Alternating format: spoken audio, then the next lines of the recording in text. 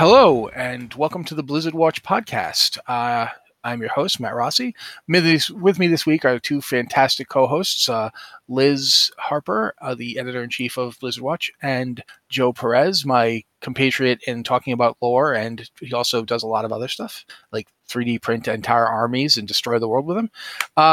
We're going to be talking about a lot today because a lot's been going on. First up, I think the first up is something that Joe sent in just like 20 minutes before the show. I don't know if you guys know who Jen O'Neill is. She's been the co-head. I know you two know who she is. She's been the co-head of Blizzard since Jay Allenbrack stepped down this summer over the whole Blizzard and Activision Blizzard being sued by California crisis. And she's been co-head of the studio ever since. That's she and Mike Ybarra have taken that role. Which has been like now, 90 days? It's 3 months. I think it's 3 months. Not very long. Yeah. Apparently, she is leaving. Not just the position of co-lead and not just Blizzard, but she's leaving Activision entirely. She is stepping down. She posted an open letter on the Blizzard official site, basically saying that she's moving on to try and do something for the entire gaming industry on the topics of diversity and harassment that have been plaguing Blizzard at the moment. I don't think anybody expected this. I'm fairly confident to say that no one saw this coming. I'd say play back the tape. When we first talked about it, I made a comment about I wonder how long she's actually going to stay in the co-leader role. Yeah, I didn't expect her to step down voluntarily, but yeah. I didn't expect it was a surprise. I mean, to be fair to her, she came into Blizzard expecting to be like basically just the head of her old studio, Vicarious Visions, as it was absorbed into Blizzard, as a larger entity. Soon to be renamed because Blizzard rebrands everything.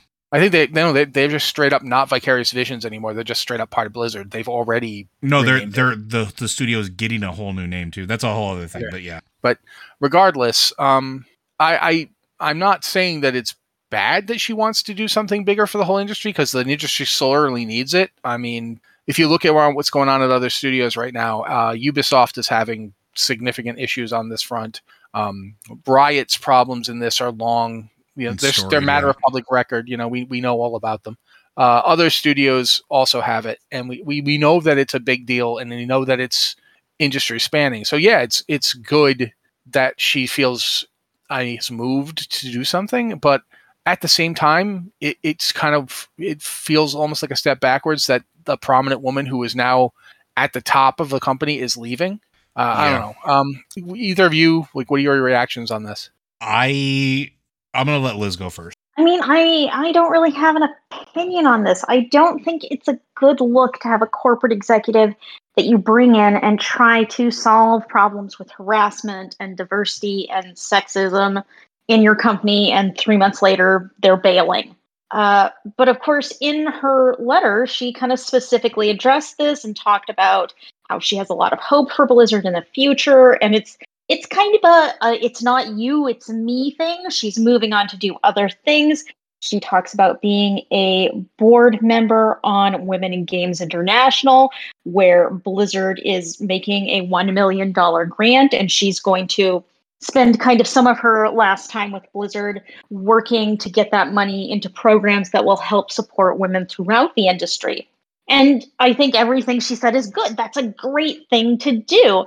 But the question is, okay, why are you leaving Blizzard? Like, it feels very odd that she's leaving this soon and kind of suddenly, because no one saw this coming. And if you follow any Blizzard employees on social media, everyone I've seen was surprised about this, which is not saying they were all surprised, but everything I've seen on social has been, whoa, they're finding out about this the same time we were. Yeah.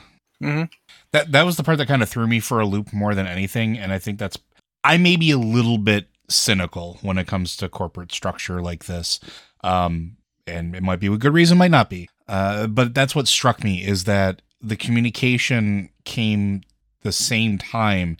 And I'm literally seeing people tweet out, reading C-level executive emails got me like, and then insert GIF here. And at the same time, this announcement goes up, and it was very clearly the same thing, maybe worded differently internally, but for them to not have forewarning ahead of time is a red flag, or at least something that kind of makes me go, And I don't know, because the other thing is we haven't really heard anything from them, either of them, her or Mike Ybarra, since they took over the co-leadership role. They've been pretty quiet. There's been no public statements that I really have seen.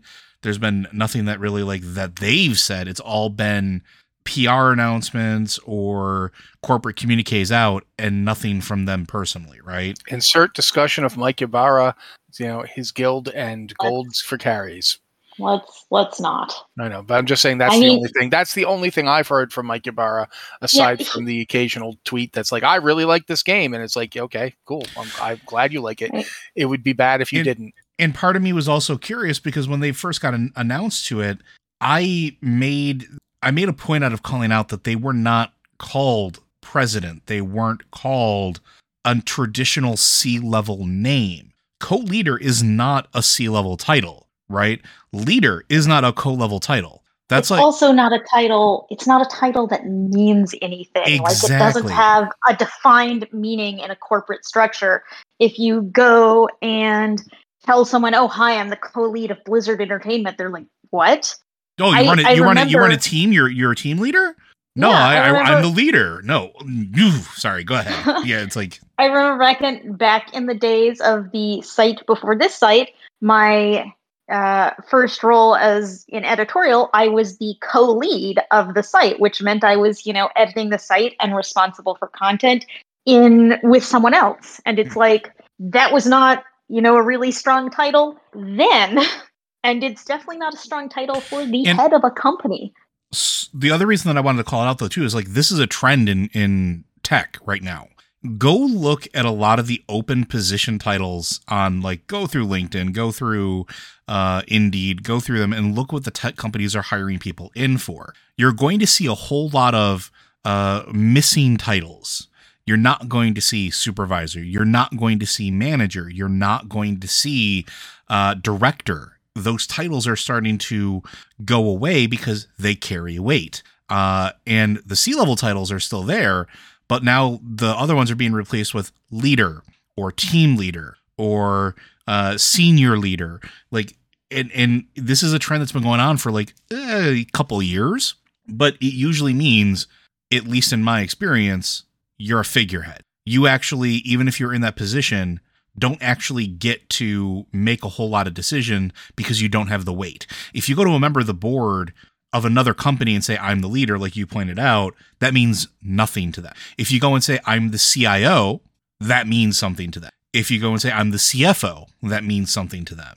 Those titles carry weight, though the other ones don't. And the fact that we haven't heard anything from them, any initiatives that they were actually doing, anything like that, it makes me wonder if maybe, and this is maybe a little conspiratorial, maybe Jen O'Neill got to a point where she realized she couldn't do much and that it would be better to work from the outside than inside. And if that's the case, that makes me sad, because you would want somebody in those positions like her to be able to affect change. But if she can do it from the outside, I'm going to run with it too. I'm going to say the best of luck. And I hope that she can continue to affect change for the entire industry. But it just, everything about this is just, it's like when you walk into a room and everybody just quiets down just enough to make you uneasy, and you don't know why, because there's really no reason it should make you uneasy. That's what it feels like reading this announcement. Okay. I think that covers it pretty well between the two of you. I don't have anything new to add to it. So we're going to move on to the other thing that happened. This one happened last week that I think is important in this discussion, and it's the open letter from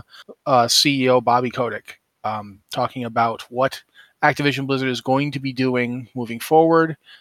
He talked about the ending of forced arbitration in specific cases where sexual harassment has been alleged or other discrimination has been alleged, which is good. It's not enough, but it's good. He took a pay cut, which we could debate how much of a pay cut it is and how much it matters. Quite frankly, when you made something like $155 million last year, I feel like you can handle a couple years of getting paid, less. It also depends on when the financial year rotates for them too. Fiscal Yeah, year is and a big also thing. there's like, does stock matter? Does the owner That's he equity. still owns? That's equity. Yeah, he still owns stock. There's a lot to this Yeah. discussion that we could go into, but for me, I do think, and I again, we're going to move it around and have you guys give your opinions. I definitely think that there is an element of this that is positive. I think that it is good that they finally came out and addressed the employee concerns, even if they did not address the employees themselves. They did address the employee concerns. Do I think it went far enough? No, absolutely not. Of people's reactions, I think my reaction was one of the more negative in that I'm like, okay, but what? Mm-hmm. The announcement was very much full of this sounds good, but what does it mean? For me, yeah, they're gonna do more. Okay, what are you going to do besides telling me you're going to like set up something to do this? What does that mean? And obviously, that's stuff that they have to work out. I'm not expecting them to just magically have the solutions already, but I do think it is something that we need more details on before we can make an assumption as to how good or bad this is. But I do think it's telling that it took this long for them to come out with this. I mean, the workers had their 4 points that they were demanding. I want to say at this point 90 something days ago. I think it's more than. I think over it's more 3 than that. months. Yeah, I think Yeah, it's like Over 3 3 months. months. I think it's 100 days. So yeah, I do think that this was a bit slow, quite frankly, and I'll just say that. But what do you two think? Again, we're going to throw it to Liz because both Joe and I talk a lot. I think it was slow, but I don't think corporations react quickly to anything. I'm not saying that it's okay that they didn't react quickly, but I would never expect like an on the dime kind of turnaround. And this is a nice first step, but it's not everything. And you, Matt, were talking about how this addresses the employee issues, and it addresses some of them, but not all of them. Mm-hmm. Yeah. Mm-hmm. Like it removes forced arbitration, but only in certain circumstances. So forced arbitration can still be used to keep employee complaints out of the courts and keep employee complaints separate and isolated so they can't get together for collective action against the company. It does not address having an outside audit of their HR policies and diversity practices and hiring practices and all of that, because right now they are having an outside firm audit it, but it's not a neutral third party. It's someone that has existing business relationship with Blizzard, and it has also a history of working with busting unions and busting collective employee action. So this isn't a neutral party that's necessarily on the sides of the employees. And there's definitely been a lot of criticism about that. So it's a nice first step that they're ending arbitration in some ways. Bobby Kotick is taking a significant pay cut, whether you think, oh, he has plenty of money. He's taking a very significant pay cut. And considering he's been one of the top paid CEOs in gaming for a number of years now, I think that's a nice step. That's a nice step, but it's a step. It's a step towards addressing these problems, but it doesn't fully address the problems. Joe? I am not going to say everything that's coming to my mind, but I will say that it is a nice first step, but I'm very much in the yes and camp. Like, this is good. These are good steps, but now what else are you going to do? Liz pointed out everything that I would have pointed out as well.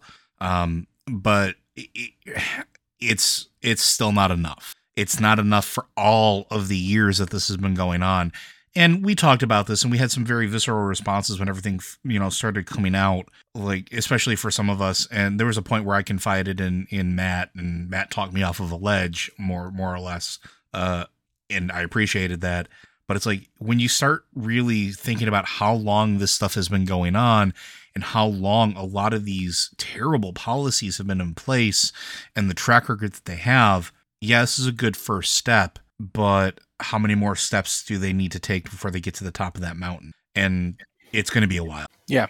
I definitely feel like, for me, it keeps coming down to, it's good that you are saying these things. You are saying the right things, but I need to see what you're going to actually do beyond saying we're going to set up something. And the points about forced arbitration still being in place for everything else, and the point about, okay, who's going to be doing this audit? And, if it's the same people you always hire, then no, it needs to be somebody else. Those are good points to make. And there's a lot more to the discussion that we don't really have time for, but I think this dovetails nicely into discussing the next thing I want to discuss. Ian Hazzikostas did an interview, I think yesterday, as we're recording this. Yeah, yesterday, I think so. And basically talking about what 9.1.5 means and what it means for the future direction of World of Warcraft. There's a lot in this interview. So what I'm basically going to do is have Joe and Liz talk about what they thought, like when they read it, what they thought the thing that they were most struck by is, and then I'll come in with mine. This time I'll throw it to Joe because, why not? Faction divide coming up as a topic that was generally and candidly talked about, and about how it just doesn't necessarily work all the time. Like, we've been talking about that for years, but to hear Hazzikostas actually talk about it openly and without any sort of veiled wording about it was refreshing. And I think it's the first time that they've actually mentioned that, because usually when you get them talking about the faction divide, it's what defines Warcraft. And, Matt and I talk about this on Lore Watch. The three of us have talked about it here. The faction divide isn't as important as it used to be because we're not in the RTS anymore. The world has evolved. The stories have gotten bigger. The stakes have gotten larger. And it's really hard, like he pointed out in this interview, it's really hard to sell the faction divide when you have Thrall and Jaina working together, and then we have all these cosmic threats that we're forced to work together. Doesn't mean we have to be best friends. And we've talked about that you can have very interesting stories and interactions between the factions, but it doesn't have to be all-out hostility and war all of the ding-dang time. So that was surprising to me, and probably the thing that stood out the most to me. Because then it also starts getting the gears turning about now, starting to break down the social barriers. Now, are we going to start seeing maybe mercenary modes for cross-faction raiding on the horizon? Is that something they'll actually look into? Is it something where maybe we'll actually be able to play with our friends because my friend prefers to play dwarves and I prefer to play Volpera or whatever the case is, and maybe we can actually play together fine. So it's interesting to me to see that that's actually talked about, and I hope they go further. Liz? What I actually thought was really interesting is Hazzikostas talking about how they've been making all of these little changes. They've been changing quest names. They've been removing jokes. They've been doing these little changes to kind of content in World of Warcraft. And that's gotten a lot of flack for oh, why are you doing this instead of addressing harassment? And it's okay, these are different issues.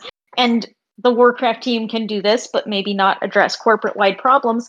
But I thought it was very interesting to see Ian talk about this, because he's saying that, it's not like we've decided to go in and strip out everything, but, it's 17 years later, and we recognize that we aren't the same people who originally designed this game. The players aren't the same people who were originally designing or playing this game.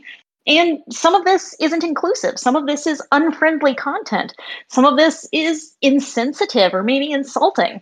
And what they did was took reports from people inside Blizzard that pointed out things like, okay, this is weird and it doesn't work and I don't like it. And they evaluated that, and they, have started stripping these things out. And it's not necessarily to remove everything, but they want the game to represent the people who are making the game and the people who are playing the game today. And that means going back and reevaluating some decisions they've made in the past. And I found this entire fact that they've been making these little changes to be so interesting and so meaningful, really. They're small changes, but they're changes they didn't have to make. They're changes that are unimportant in the grand scheme of things. They did not have to make a commitment to changing these old, insulting, uninclusive things from this, 17-year-old game. They didn't have to do this, but they did. And the fact that they've thought about this, that actually means a lot to me, because I never expected them to do this. And he's talking about it really openly, we're evaluating. We recognize that This is not the same company it was 17 years ago. These aren't the same people that we were working with 17 years ago. And the game has to evolve with the developers, with the players. Yeah, I also thought it was interesting on that front that he talked about it's not an either or thing. Yeah. Like, it's not that, we can combat harassment and player toxicity and problems both within the player base and at the company, or we can, change some character names. No, we can actually do both of those things. It is not an either or situation. And I think that's a good point to make. The point that he made that I think resonated with me most strongly was that they're looking forward at the idea that the game's base is not the same anymore. That lessons that they had, the line that really struck with me was when he's talked about, we had this mantra almost hammered into us that, we have to give people meaningful choices that have consequences, and that maybe those choices don't have to be about, what you can do in game. Like the idea that you don't have to make, respecting players' time, I believe is the exact phrase he used. Yep. That's a design choice that I think really does need to be reevaluated, because I played this game in 2004. I think everybody in this conversation did, if not in 2004, certainly in 2005 and beyond. We're all, we've all been playing it for a long time. And in that time, our lives have changed. I do not have the time to spend 8 hours in Molten Core or anything else in World of Warcraft. I don't have 8 uninterrupted hours to do that. Mm-hmm. It just is not in my life. And, the game as it was in 2004, the fact that we have a kind of time capsule where we can go back and look at those systems and look at how they're implemented, it doesn't even work for people playing that. Like WoW Classic is the Seasons of Mastery, which we're going to talk about, absolutely proves that you cannot go home again. You cannot keep playing the same game.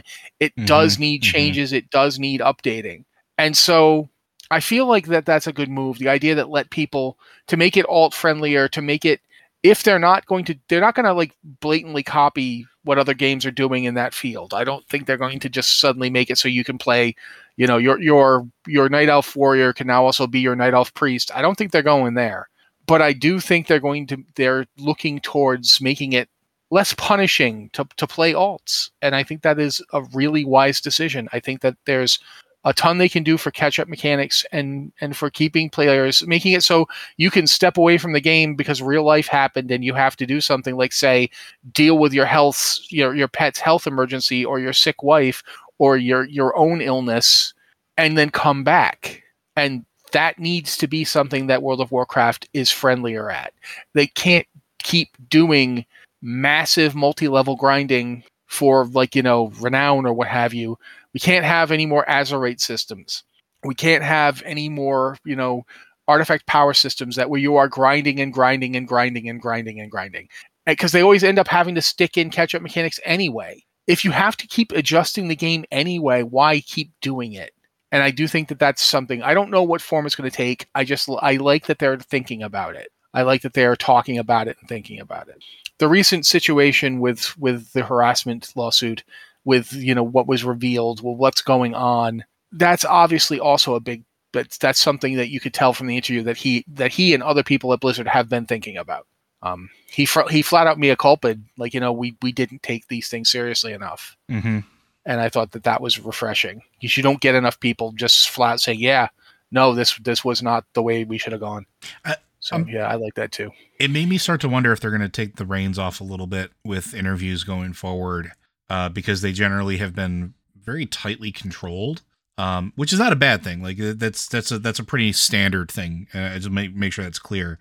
But I wonder if they're going to start giving people more leeway to talk candidly about these problems, because I think that's what we as players want and we've been asking for a very long time, instead of getting veiled comments or jibe comments or stuff. We used to have, one of the things that people pointed out to me, like for years now, there used to be somebody at Blizzard who would literally address any topic. Like you'd ask him the question, he would answer it. And whatever that, you think of that person now, because there's been revelations about them. That's a role that Blizzard has not had for a very long time. Yeah. Somebody who you could just go to and say, hey, what about this? And I do think that it would be nice to see them move more in that direction. But I also wanted to continue to talk about stuff since we had mentioned it just now. They finally have a release date for WoW Classic's Season of Mastery. It's November 14th. Was that 14th, Liz? I wrote this down. Yeah, I know. It is November 16th. 16th. Okay. Yeah, I'm really bad with which teenth something is. But yeah, that's going to be November 16th. So I don't know if you guys know. Again, I know the people in this podcast with me know. I'm talking to people listening. Basically, the Season of Mastery is kind of like hitting the reset button. It is very similar to the concept of seasons in Diablo 3, which we're going to be talking about a little bit later. So I'm segueing my butt off today. But the Season of Mastery is basically you start off again at level 1. They're changing leveling so it will go faster, so you can get to level 60 faster. And all the raids and everything will be reset back to the way it was when they launched WoW Classic, where certain content will unlock at certain times. Over the course of a year, they're going to unlock everything. And they're changing stuff in raids to make the encounters more like they were originally. Because keep in mind, when WoW Classic launched, it was running on the patch 1.12 architecture, for lack of a better word. Everything was tuned to patch 1.12. And as a result, if you watched WoW Classic and how raiding went in WoW Classic, bosses fell down raid groups were practically punching the air next to them, and they'd be like, "Oh no, my health," and fall over. But raids were being finished in 30 minutes. This is not how it used to go. Nope.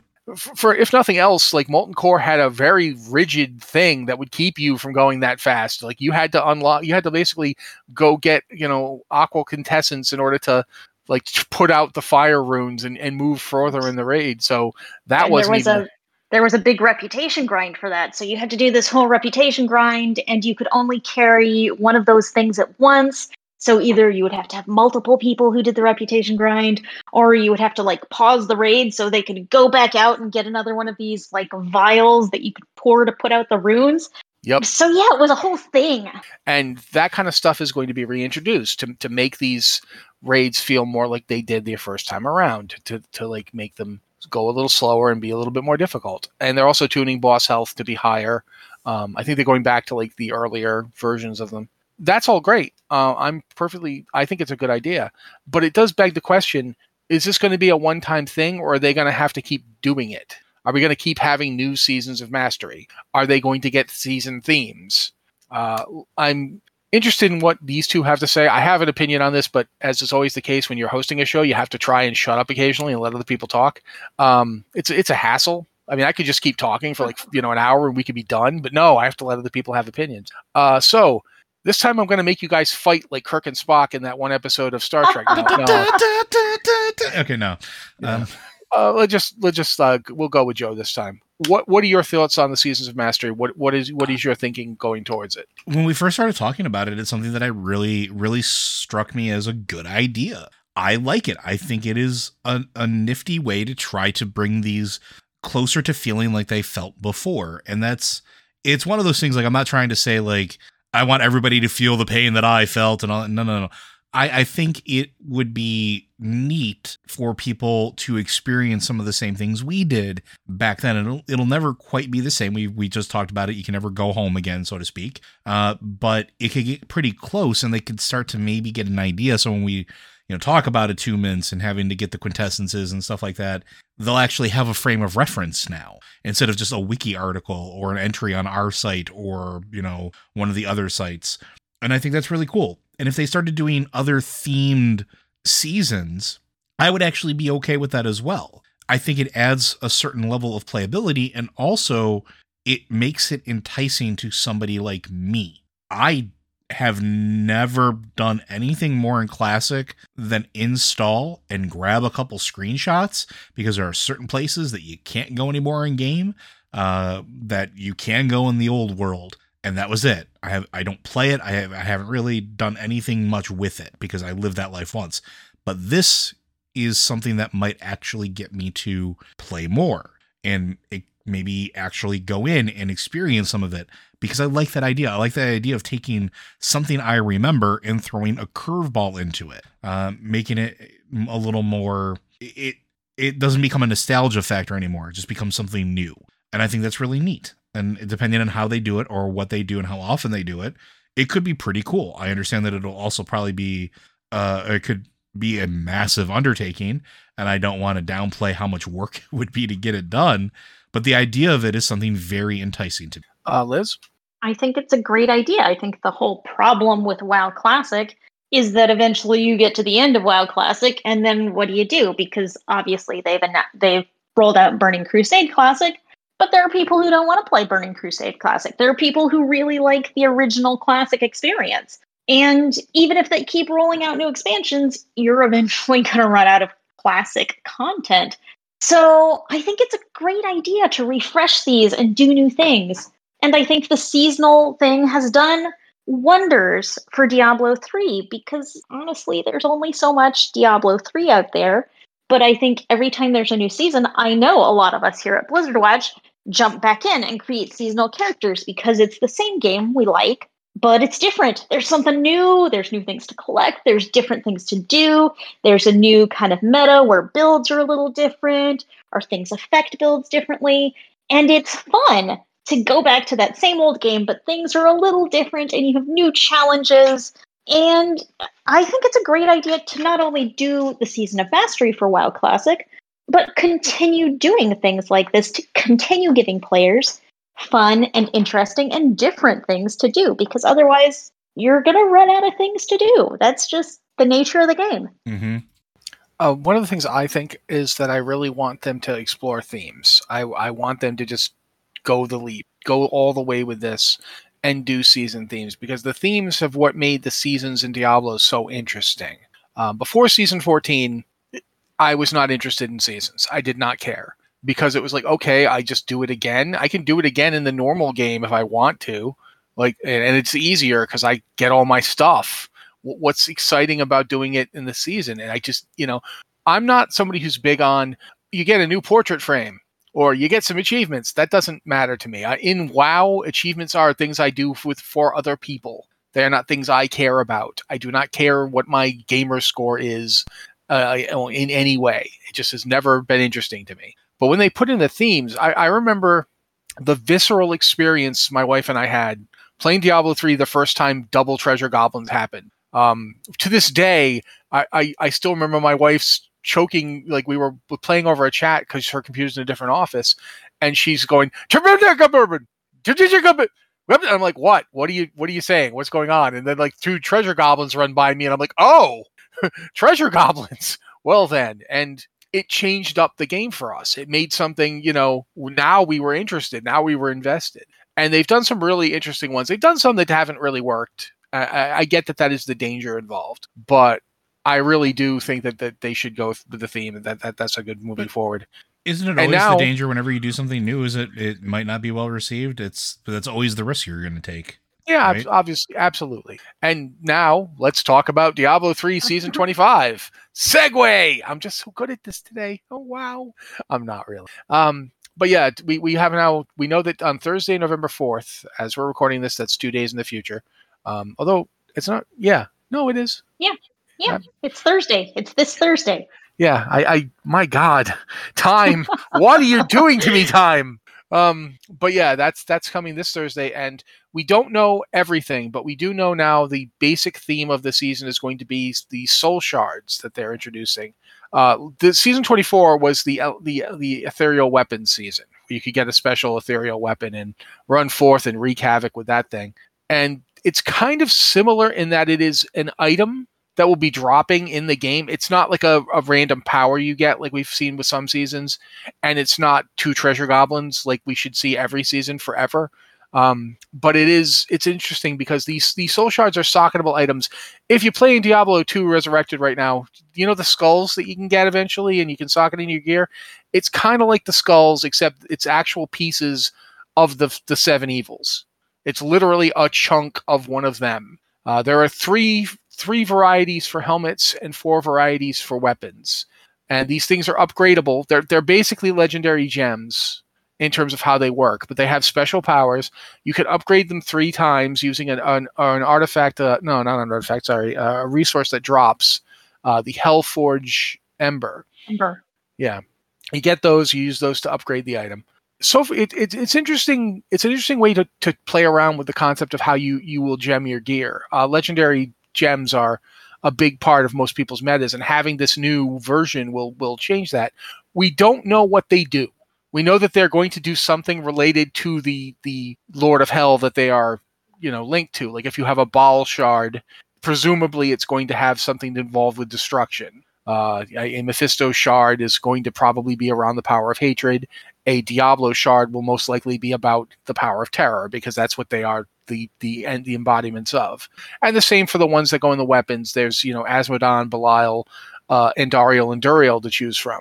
And you can have one in a weapon and one in a helm item. I don't know what happens if you're dual wielding. I don't know if, like, for instance, you're a barbarian and you have two weapons. If you can have two of these, I would assume not, because then you could double up on them, which other people couldn't do.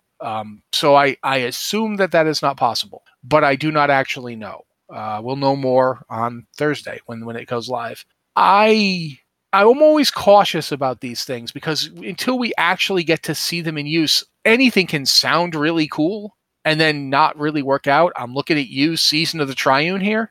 And for that matter, like, there have been a couple other seasons where I thought they were going to be super awesome and exciting, and then it turned out not to be as good as I wanted. But the Season of the Triune is always the one that comes to mind. But I do think ultimately it's cool that they're trying something new. This is the 25th season. They've been doing this a while. It is cool to see them still coming up with new ideas for it. And I am interested to see how this works out, how the soul shards work, what their ultimate, what the itemization change does. Because one of the best seasons they did, in my opinion, was the Forgotten Archives one. And all that was you got to have more variety in your Kanai's Cube choices. That's it. That's all it was. And it really changed all sorts of neat things. It was really interesting and fun. So, yeah, I'm interested. I know, Joe, you don't play a lot of Diablo 3, right? Not recently, no. So I'm going to skip you. I think Liz plays more often. Liz, what are your thoughts? See, they're talking about soul shards and putting soul shards in your gear. And my first thought was, okay, didn't we start this whole problem by, taking in Diablo 1, the hero takes the soul shard and jams it in his forehead to contain Diablo. That's a soul stone. That's completely different. It's completely different. Okay, so these aren't soul stones, they're soul shards. Are they part of soul stones? Yeah, no. I'm sure it's completely different, and it's been checked, and it's quite safe, I'm sure. I mean, yeah, that's just what I think. I'm like, okay, so we're shoving a tiny shard of the Lord of Terror into our armor, and this seems hazardous to our health. There's no possible way this could have a downside. I mean, we've done this before, and it did not work out well, and so now we're doing it again because it sounds really cool. And maybe it will be cool. I just think about narratively, it's like, what are we doing here? Look, I understand your concerns, but I want to reassure you at this time that this seething mass of the pure hatred of Mephisto right next to my head in no way, shape, or form poses any threat to my sanity. No, you're totally right. But, hey, I get stronger if I use it. So, we've been doing this since what? I remember when we were playing Wrath of the Lich King, remember a discussion across the entire group of people who were writing at the time about I've completely covered myself head to toe in the blood of a screaming old god that drives people mad. Yeah, I'm sure this is fine. Folks. Yeah, I'm sure this is fine. This is fine. It's fine. I'm sure everything will be fine.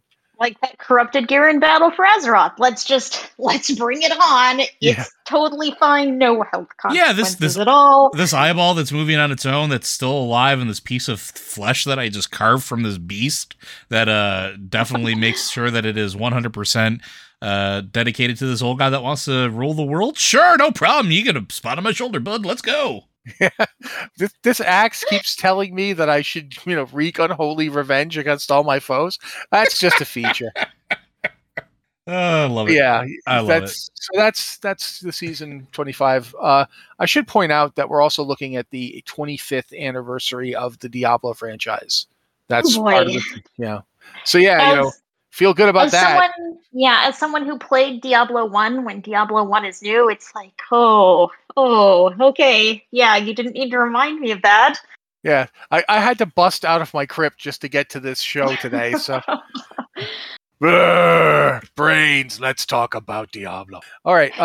I think at this point we've got the Dead Minds Hearthstone news, which I don't really know what's going on. I'll be upfront. I've been playing Mercenary mode, but I don't really understand what's going on with the Dead Minds set stuff. So I've been drinking this whole time. I don't need to lubricate, but I'm still going to let Liz explain this because I don't really know. It's Hearthstone. We make Liz talk about Hearthstone. That's what we do here. Yeah. Mm-hmm. Yeah. What's going on?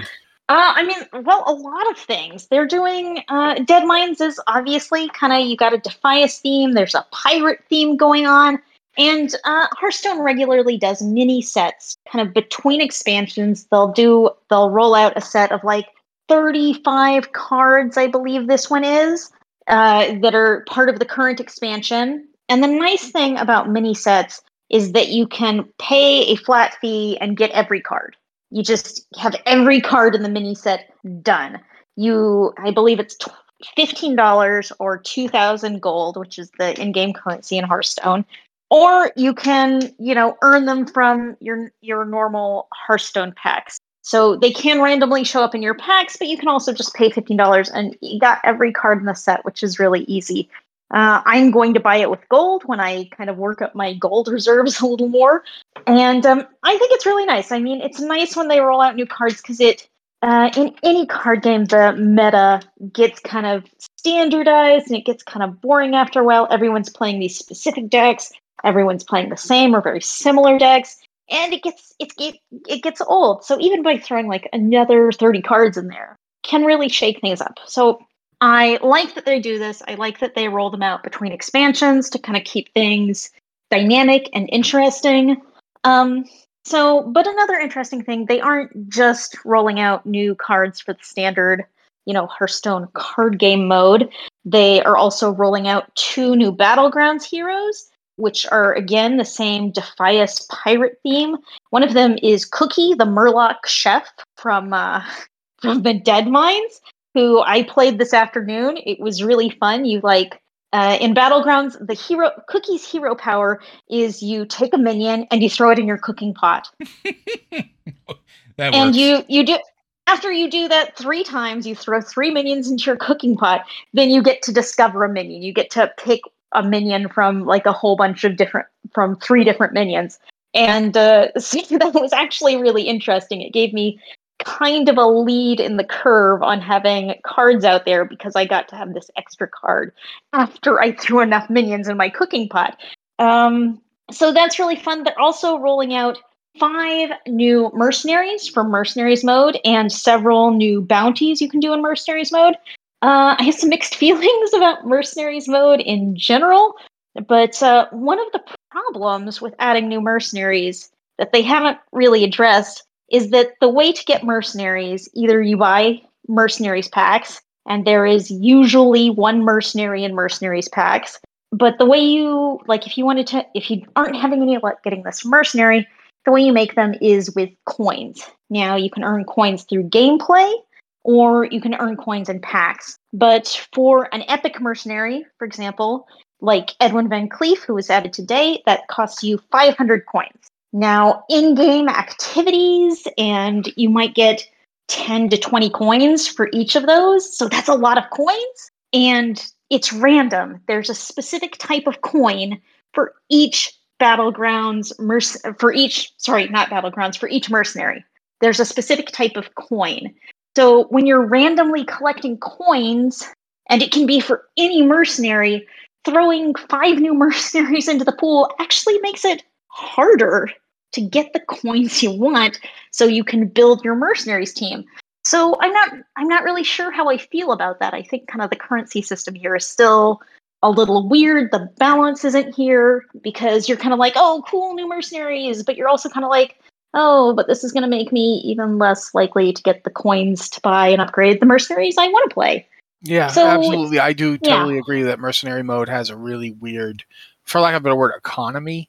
I don't feel, it doesn't feel great trying like, oh, I want to get this one, but oh, yeah, not going to happen. But yeah, I want to get this one, but oh, I got 10 coins for this other guy and 15 coins for this other guy and 5 coins for this other guy. And I feel like it's the fact that it's so random as to what coins you get. Like you can't, even if you want to be working on, say, Grommash, you want to make, him your main guy. If you don't get the coins, you can't. It doesn't matter what you're trying to do. It only matters what you actually get. And I feel like that's bad. That's not working great. Yeah, the coins don't feel very rewarding. You can focus a little bit because each different bounty has at the very end boss, once you defeat the end boss, it has a chance of giving you coins from one of 3 mercenaries at random. And it will give you coins from the specific mercenary, and it will also give you some random coins from mercenaries in your party. So if you're trying to earn a new mercenary, what you do is repeatedly play the one bounty that they can give you coins from, but it's also a random chance. You could get coins from them or coins from a couple of other mercenaries, and you don't know. Yeah, so it's basically, super just random. Yeah, it is not ideal, but I do think that this is a something that needs to be. But at this point, we've got one more news story. And looking at the time, I don't know if we're going to get to any emails tonight. I'm really sorry, guys. A lot of stuff happened. Slow news week. Yeah. We haven't even talked about patch 9.15, which went live a few hours ago. Yeah, when I was writing the email, I couldn't even log into the servers, but since then they are up. You can go and see patch 9.1.5 right now. Patch 9.1.5 is officially my favorite patch. Okay, then talk about why. It has nothing to do with what's actually in the patch. Yeah, Joe got his Dragonstalker gauntlets. I have been after 16 years. 16 years of farming, and I finally got the Dragonstalker gauntlets. I finally have a full set. Yeah, I know exactly how this feels for obvious reasons. But yeah, there's like new cosmetic stuff. There's the Covenant stuff has been changed. I saw Liz. Weren't you switching your Covenant around today? I was actually. I switched. I was going to say I was fascinated listening to Liz while she was figuring it out.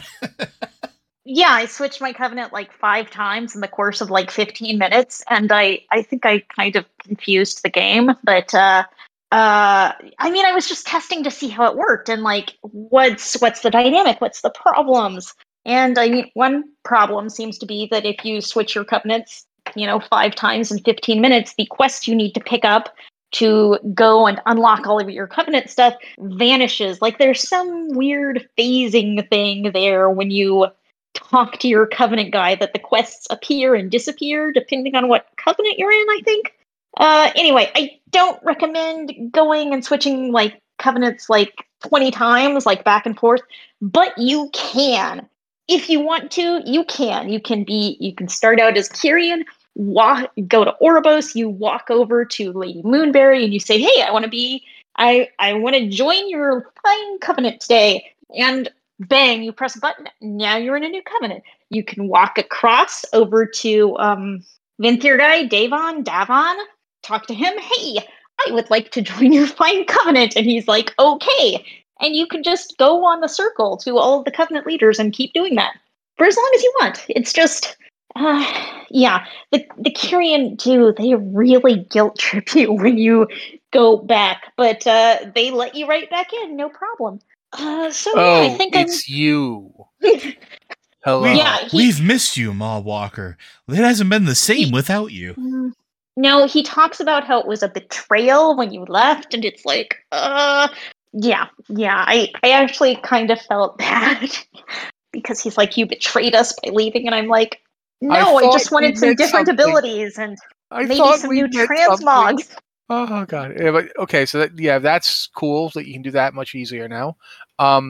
There's the Maw skip they put in. Yeah. Which I'm probably gonna finally get my dwarf up because she got stuck in the Maw and then I hearthed out of the Maw on her and didn't go back because it was like I can't do it at the 6th time. And just to specify stuff that we think that it's a bad experience, it's just Sometimes you don't want to do it 8 times in a row. I've done it 6 times. It isn't going to happen again. I'm sorry. It's just the thing about stuff like that. The Maw intro is an example of a really well-designed, really cool intro experience. Mm-hmm. Intro experiences are always strongest when they are introducing you. But imagine if every time you met someone, they launched into introducing themselves to you like you'd never met them before. Like, hey, we're going to Jack's party. Hi, I'm Jack. This is my house. This is my wife and my 2 dogs. Jack, I've known you for 35 years. I know that's your wife and your dog. I know your dog. I've known all your dogs. It just eventually somebody just comes in. This is Glognog, destroyer of 7 galaxies. Conquest. Just every single time they come for dinner, they have to have like this big fanfare. Like, yeah, it just gets old. Yeah, especially Glognar, because that guy cannot hold his liquor. But anyway, so yeah, the Maw skip is something I was looking forward to and I'm really excited about. I think the Anima Diverter in Korthia is a really good move.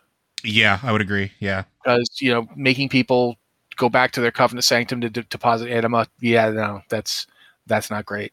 I like that they're doing more cosmetic stuff for druids and for other for like blood elves, for void elves, and the Nightborn and Lightforged. That's all cool. I'm down for that. The changes to legacy loot. I think I've probably made a noise that only dogs could hear when I read that. Because my dog was concerned. She's like, "You okay, Dad?" And I'm like, "Yeah, I'm fine, honey. It's fine. I just realized I'm gonna finally finish some Legion sets." So yeah, overall, I am happy about this patch. I think it is a good patch. Yeah, I can't think of too much else to say on that subject. Do you guys got anything else? Like Liz talked about Covenants. Joe, anything in particular that jumps out that you're excited about? Honestly, the whole patch is just, it's a general quality of life improvement across the board. And I think that it is just good. Honestly, the thing that I'm looking forward to the most isn't active right now, and it's the Legion Time Walk. When does that go active? I think it's 2 weeks. December 7th. Oh, my birthday. I get Legion Time Walking on my birthday. Yeah. But Happy birthday. Because Legion Time Walking is fun. It sounds fun for me. No, the fact that you're going to have Mythic plus Time Walking. Yeah, really cool. They've never done that before. So I'm really excited for that, especially for Legion, which had some of the better Mythics. I would agree. Yeah. So that'll be something I might actually try to get involved in. That's pretty cool. But we're now we have 3 minutes left on this show. We had a lot of news this week. Yeah. Oh, Transmog. I'm gonna read Jack's question here. Okay. Although it was intended for the queue, I stole it because I'm writing the queue tomorrow anyway. We're doing this instead of talking about Transmog? Oh gosh. No, it is a Transmog question. Oh, okay. Yeah. Q for Q.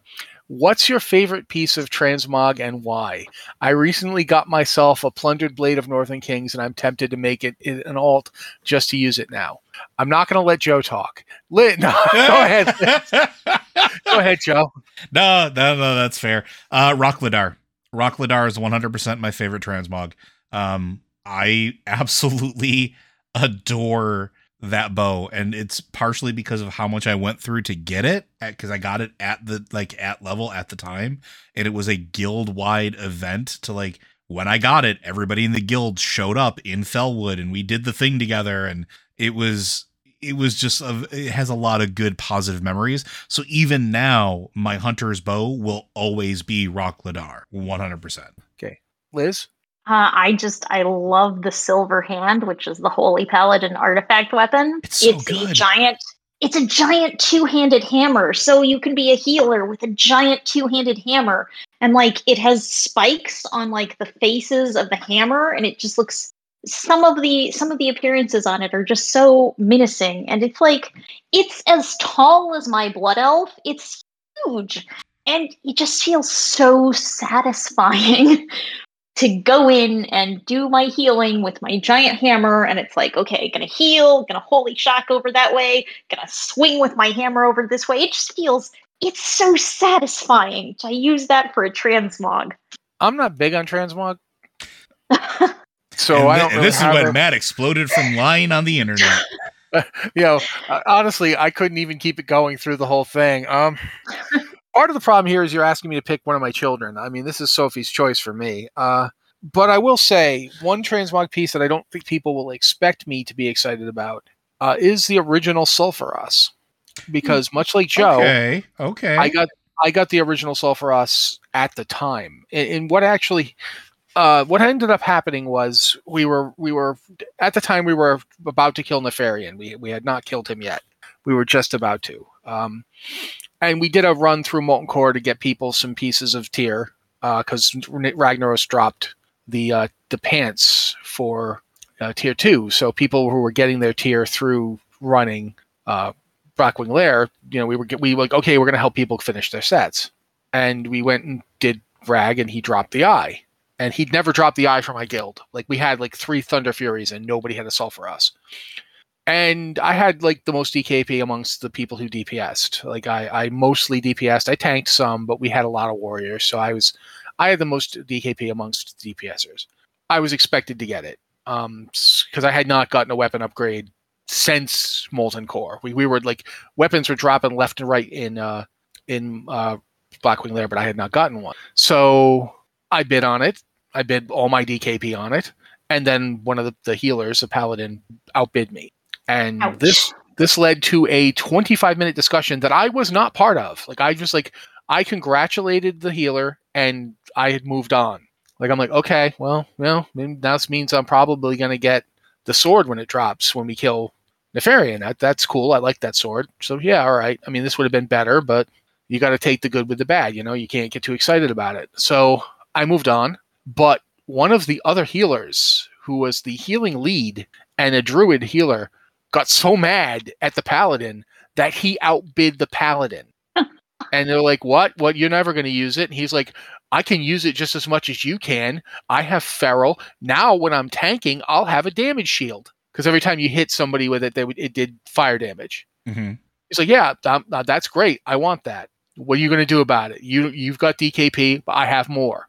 I'm the healing lead. I'm in every raid. I never get anything because, when am I going to get something? I always make sure everybody else gets gear. I've passed on gear for you 6 times. Like, nope, I'm taking this. And so there was a long discussion, and the healing leads told me, do not leave the raid. So I didn't leave the raid. I was about to, and he's like, do not leave the raid. I'm like, okay.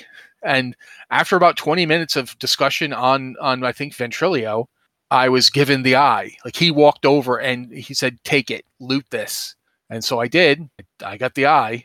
And then that moment, like literally at that moment, the entire raid went to the forge in Blackrock Depths and made me the hammer right there. I don't know what discussion transpired.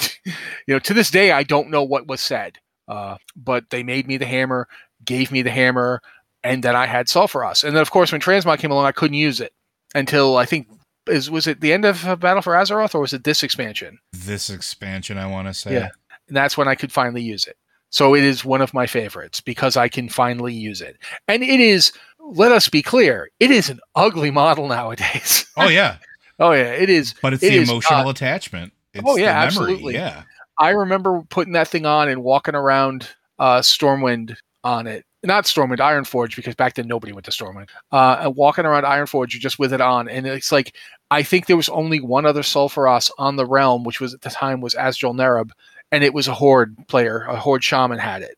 And quite frankly, yeah, that's who you give it to.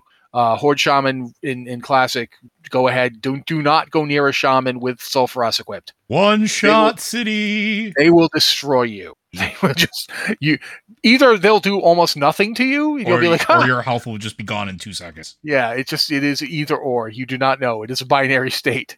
But yeah, that's Sulfuras. That's my answer. Yeah, and that's pretty much the show. So, Joe. Absolutely. Blizzard Watch is made possible due to the generous contributions at patreon.com/BlizzardWatch. Your continued support means this podcast site and community is able to thrive and grow. Blizzard Watch supporters enjoy exclusive benefits like early access to the podcasts, a better chance at having your question answered on our podcast or the queue, and an ads-free site experience. Thank you, Joe, and also thanks to both Joe and Liz for being here on the show with me. It makes it a lot more fun, and also does mean that I can actually hydrate myself. Because quite frankly, when it was just two of us, I was constantly thirsty. Yeah, same. I mean, that's not a joke. People think it's a joke. It's meant lighthearted, but it's also true. The more people you got, the less you personally have to talk. And y'all don't understand how many breaks and edits how many breaks and dead spaces I had to edit out because we would have to stop to read. Yeah. So yeah, I want to always, as always, say that we here at Blizzard Watch stand in solidarity with the employees at Activision Blizzard and their continuing effort to bring positive change to the company and the industry. This week was heartening, and I hope we see more moves along those lines. But this has been the Blizzard Watch podcast. Thank you guys so much for being here with us, and we'll be back next week.